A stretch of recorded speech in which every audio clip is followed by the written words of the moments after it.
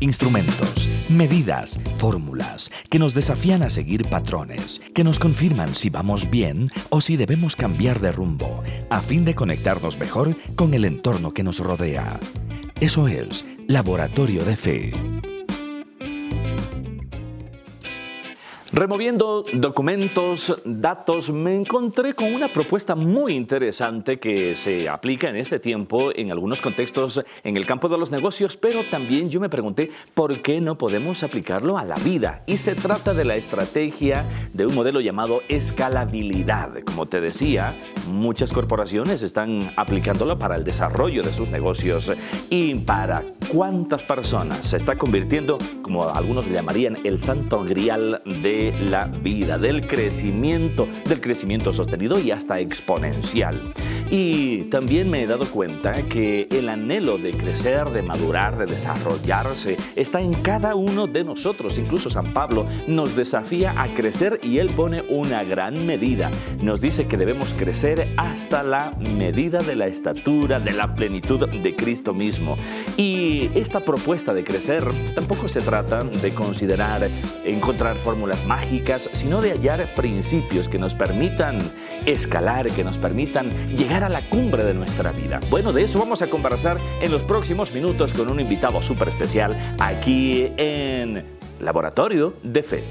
Gracias, José Luis, por estar aquí, por tomar unos minutos para dialogar en esta propuesta de tal vez redefinir algunos de nuestros conceptos de vida como en un laboratorio para probablemente encontrar nuevos aspectos, nuevas fórmulas para seguir avanzando. Pues muchísimas gracias, Duval. Es un enorme privilegio no solamente estar en este bellísimo país que es Ecuador, sino en este interesante y relevante laboratorio. Desde que entré a este laboratorio, siento que aquí se cocina algo muy interesante. Sí, estamos haciendo justo algunos ensayos que nos saldrán muy bien, a lo mejor algunos otros no, pero la idea siempre es estar ensayando, proponiendo, a lo mejor inventando también o reinventando algunos aspectos para nuestra vida. Y entre muchos otros libros que ha escrito José Luis Navajo, de paso es escritor, es pastor, es consejero, ha sido empresario y tiene un corazón precisamente igual de emprendedor. Y hay un libro, entre otros, que me ha llamado mucho la atención, Peldaños a la Cumbre. Y al leer Peldaños a la Cumbre, José Luis, me han venido algunas inquietudes y queremos despejarlas ahora, justo contigo como autor de este libro. A propósito, este es el libro del cual les estoy mencionando, Peldaños a la Cumbre, y que está en las librerías cristianas. Es importante estar en la cumbre, considerar llegar o definir alguna cumbre en nuestras vidas como modelo de vida, como misión de vida. ¿Todos debemos procurar tener una cumbre a donde llegar? Absolutamente sí, aunque voy a pedirte que me permitas matizar algún aspecto. Apuntar a la cumbre definitivamente es positivo. Los cambios que ha experimentado la historia, todos ellos han sido provocados por hombres y mujeres que no se conformaron con la llanura, sino que miraron más arriba, que persiguieron alcanzar una cumbre. Ahora, la cuestión es ¿a qué precio alcanzo esa cumbre y qué me motiva a buscar esa altura? Hay dos cosas que a veces se confunden. Una es ambición y otra es codicia. La ambición es totalmente positiva. La codicia siempre es negativa. Ambición es lo que me mueve a salir de mi zona de confort por alcanzar algo que trascienda, algo que me beneficie a mí, pero que a través de mí beneficie a otros muchos. Eso es ambición y eso es positivo. Codicia es alcanzar esa cumbre a cualquier precio y cueste lo que cueste. Normalmente, quienes buscan la cumbre motivados por la codicia, tal vez la alcancen, pero nunca van a ser felices en esa posición. Ahora, probablemente se podría disfrazar la codicia de ambición o la ambición de codicia. A lo mejor alguien puede sinceramente empezar a considerar que es una ambición saludable la que está considerando para como motivante para subir a una determinada cumbre, o a lo mejor es una codicia. ¿Cómo uno estar con la conciencia en paz de que en realidad está siguiendo una ambición saludable de beneficio para muchos y que no sea una codicia disfrazada? Muy buena pregunta, Duval. Y creo que sí, es cierto. No solamente es que es posible disfrazar ambas cosas, sino que con frecuencia se hace. Como dijo el maestro de los siglos, Jesús, por sus frutos los conoceréis. Ahora, si yo a la hora de perseguir una cumbre lo hago solo, estoy en mala compañía. Perseguir ascensos en la soledad es hacerlo en mala compañía. Como alguien dijo, un hombre edifica una casa, un equipo construye un reino.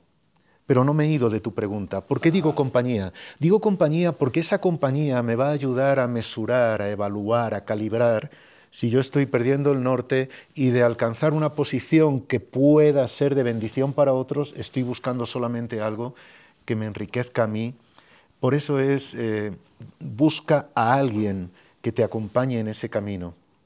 Y esa persona te va a ayudar a valorar tu motivación y también a levantarte cuando caigas. Sí, te has anticipado un poquito. Justo estaba pensando en que si voy a subir al final, considerando que es una correcta mi motivación, ¿cómo lo hago? ¿Con quién lo hago? Sin embargo, pensando en la escalada, ¿no? Porque yo he escalado algunas montañas en nuestro país, Ecuador, desde donde se origina esta conversación. Hay muchas montañas, hay muchos volcanes, hay muchos nevados y yo he escalado algunos de ellos.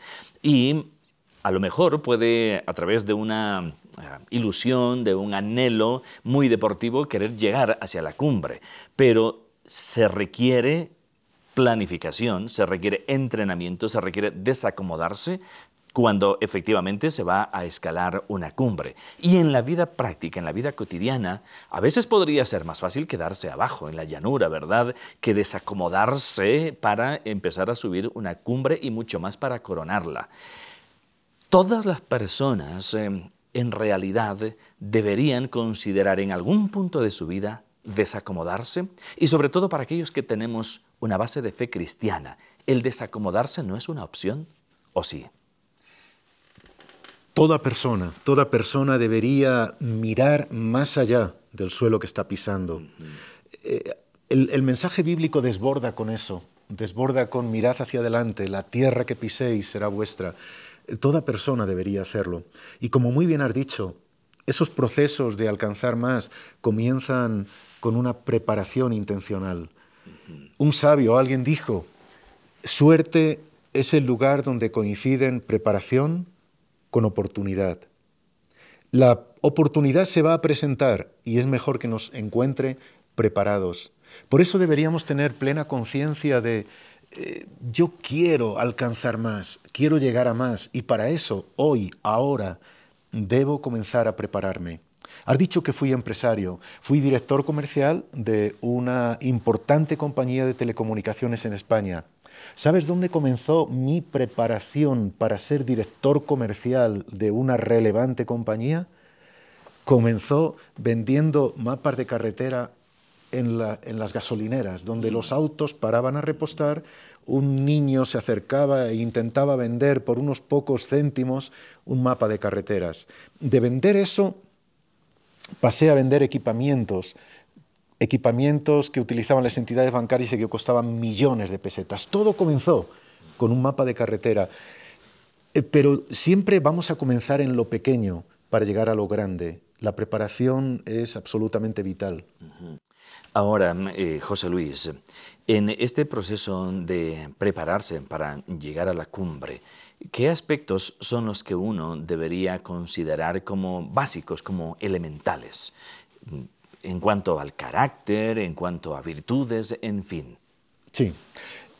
Diré uno que es muy importante. Uno de ellos es no confundir nunca aptitud con aptitud.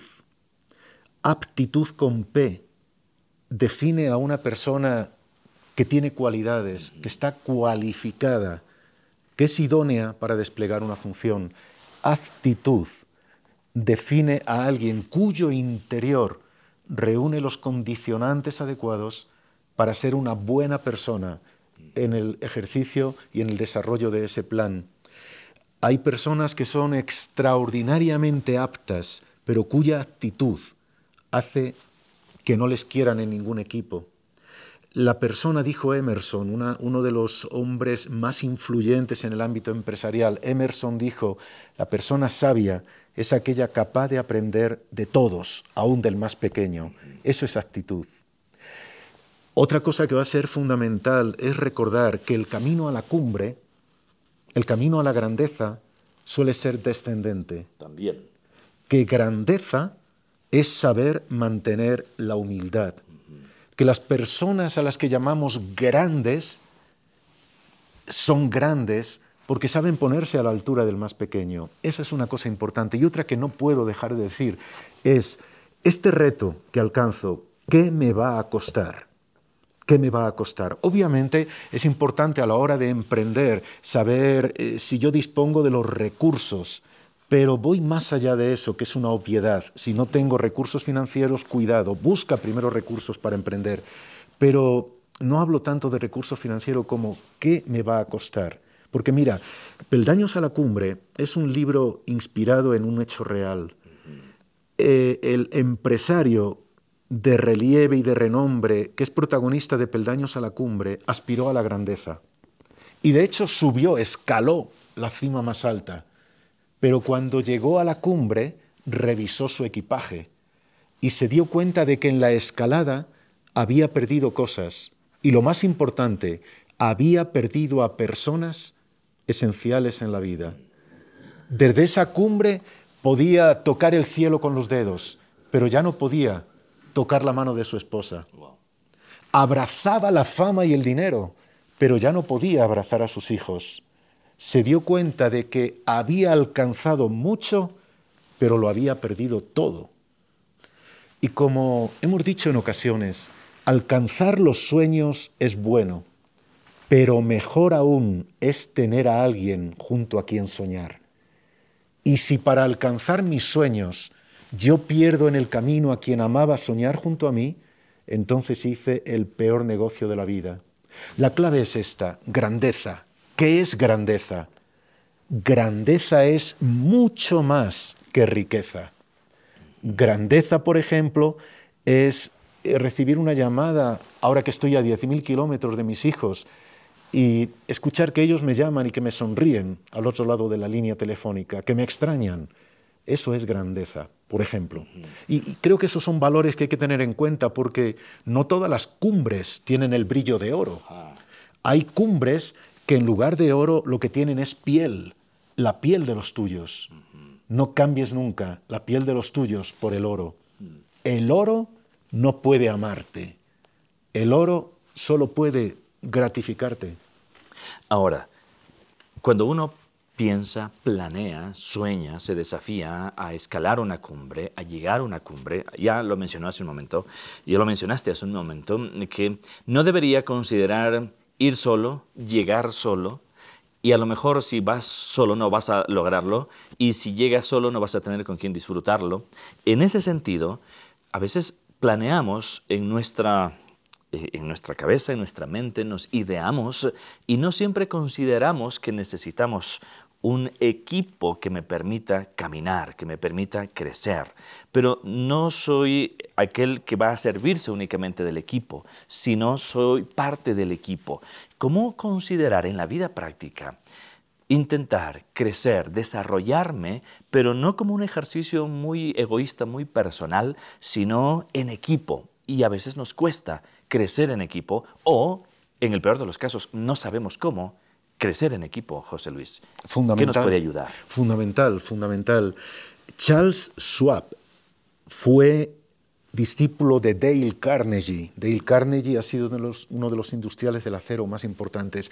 Charles Schwab fue la primera persona en ganar $1 millón al mes cuando con $50 se podía vivir dignamente. Y él le preguntaron, ¿cómo ha podido usted posicionarse así? Y él dijo, la clave es que trabajaba en la industria del metal. Dice, yo soy nefasto en la industria del metal, pero he sabido rodearme de personas más hábiles que yo. En la lápida de su tumba pidió que pusieran este epitafio: aquí yace alguien que supo rodearse de personas más hábiles que yo. Hacer equipo es esencial. Reclutar al equipo con sabiduría lo es también. Busca a gente que sepa lo que tú no sabes.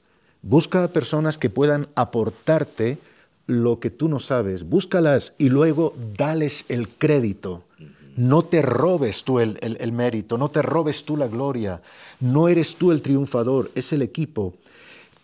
Este mismo Charles Schwab le preguntaron cuál es una de sus grandes virtudes y dijo: soy muy remiso, soy muy lento para criticar y soy muy ágil en elogiar. Cuando alguien hace algo bien, se lo digo, y se lo digo rápidamente, y se lo digo con energía. Es fundamental porque, mira, tú lo has dicho y es muy, muy sabio eso. Líder no es quien se sirve de los demás. Líder es quien sirve a los demás. Esa es la clave. Por eso crea equipo, recluta personas con una buena aptitud, con una mejor actitud y que puedan complementar justo lo que tú no tienes. Si tú y yo sabemos lo mismo y pensamos en todo igual, uno de los dos sobra. Pero si tú piensas de manera diferente, vas a aportar lo que a mí me falta. Ahora, José Luis, estaba pensando en que también agregarle un valor, agregarle una pizca de fe, creo que le viene bien a todo el mundo. Pero a veces pensamos que la fe puede ser el fruto de mi esfuerzo, de mi convicción, de mi pasión, y le puedo poner fe a eso y probablemente está bien. Pero ¿cuánto nos ayuda a los varones, a las mujeres, en este tiempo donde consideramos que hay tantas asistencias, hay tanta tecnología, hay tantos recursos? ¿La fe sigue siendo tan útil, tan relevante como a lo mejor se lo veía, se lo comunicaba en décadas, en centurias pasadas? ¿Hasta dónde la fe ahora me ayuda para seguir creciendo? Y no solamente como un aspecto nada más de misticismo, sino de una forma muy real en mi construcción de vida para llegar hacia esa cumbre. Qué bueno que mencionas eso. Porque eso también lo mencionas en tu libro Peldaños a la Cumbre, sobre la importancia de la fe. Totalmente, sí. Y me parece que dejarlo hacia el final, para que quede fresco en nuestra memoria, es algo sabio. La fe siempre ha sido imprescindible, pero ahora más que nunca. En una época en la que la sociedad a nivel global, a nivel universal, ha sido sacudida por pandemias y por otras desgracias, en una época en la que cada día, hablo de España, cierran 750 negocios, y sospecho que esto se puede extrapolar a otras partes del mundo, que alguien decida emprender demuestra dos cosas: demuestra valor, demuestra confianza y demuestra perseverancia, saber reinventarme, que se llama resiliencia, convertir la crisis en oportunidad. Ahora, el elemento fe en esta ecuación no puede faltar. ¿Qué significa fe? Significa: no voy a establecer mis metas solo en base a mis recursos, sino en base a los recursos de Dios. Voy a moverme al límite del milagro, porque si todo lo que ocurre porque yo tengo fuerza o energía o recursos, ¿dónde queda el factor sobrenatural? Y lo que marca la diferencia es el factor cielo aquí, el factor sobrenatural. Ahora, esto está reñido con lo que dijimos antes, de ser previsor, de ser precavido, de sentarme y calcular. ¿Está reñido? No está reñido.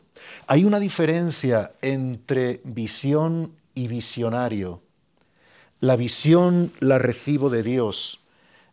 El visionario está recibiendo constantemente de diferentes lugares, a veces muy mundanos, posibilidades de emprender.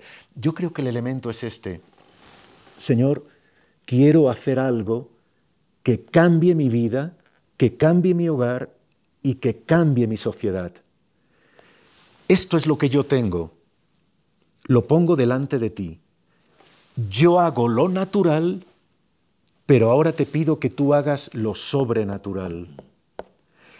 Yo pongo todo lo que tengo y tú cubrirás con lo que falta. A mí me toca retirar la piedra, resucitar a Lázaro, es cosa suya. Yo voy a llenar las tinajas de agua, convertirla en vino es cosa suya. Eso es incorporar la fe al proceso de buscar una cumbre que sea positiva, el factor Dios, sí. Ahora, hay ciertos imprevistos, ciertas sorpresas que uno recibe en la vida, o a veces Dios incluso puede darnos esos factores imprevistos, sorpresivos, a forma de prueba. Llegar a la cumbre no es un camino liso. Como tú dijiste, a veces hay que subir, a veces hay que bajar también y volver a subir. Y uno puede tal vez desanimarse, a lo mejor querer botar la toalla. La fe puede resultar en un factor súper importante. ¿Cómo en esos momentos probablemente de crisis la fe se puede volver en un envoltorio, en un escudo que me fortalece en esos momentos de debilidad? Sí, claro que sí. Utilicemos otra F, la F de fracaso. Quiero decir a quienes nos escuchan primero, fracaso no es fallar, fracaso es no intentarlo. Entonces, ¿significa esto que evidentemente va a ocurrir que cuando yo emprenda en fe voy a experimentar caídas y voy a experimentar desilusiones y hasta sueños rotos, quebrados como si fueran de cristal? Pero debo entender algo, cuando yo emprendo un camino en fe, aún una caída va a ser un paso hacia adelante, voy a caer hacia adelante. En una guerra no hay soldados sin heridas. Y con frecuencia emprender, perseguir una cumbre, no es un juego, sino que es una confrontación entre las dos grandes superpotencias, el bien frente al mal. Y en una guerra no hay soldados sin heridas. Entonces, el que emprende, y aun cuando emprende de manera legítima y en fe, no va a estar exento de algunos desgarrones, de algunos daños. ¿Cómo interviene aquí la fe? La fe interviene comprendiendo esto. La noche del alma, la noche en este proceso no es el final, sino que es el útero donde se va a gestar un nuevo amanecer. Con la fe, las dos opciones que nos ofrece la vida no son ganar o perder, sino ganar o aprender. Aún de las caídas, el emprendedor, el que busca la cumbre, va a convertir el tropiezo en un escalón, va a convertir el aguijón en un arado que le abre la tierra. Es sobradamente conocido esta palabra china, que es crisis en chino, está formada de dos vocablos, peligro y oportunidad.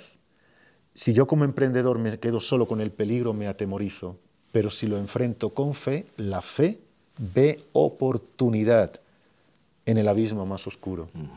José Luis, y ya para terminar esta muy bonita conversación, llegamos a la cumbre, llegué a la cumbre, disfruto, me pongo a planear seguir conquistando otra cumbre, me envanezco un poquito. ¿Qué hago una vez que he llegado a la cumbre? ¿Cómo lo proceso? Yo diría más bien, ¿cómo lo disfruto? ¿Vale disfrutar? Y si es así, que no solamente sea el resultado de un aplauso personal. ¿Cómo disfruto cuando llegué a la cumbre? ¿Y cómo involucro a otros en esa celebración? Qué bonito, porque mira,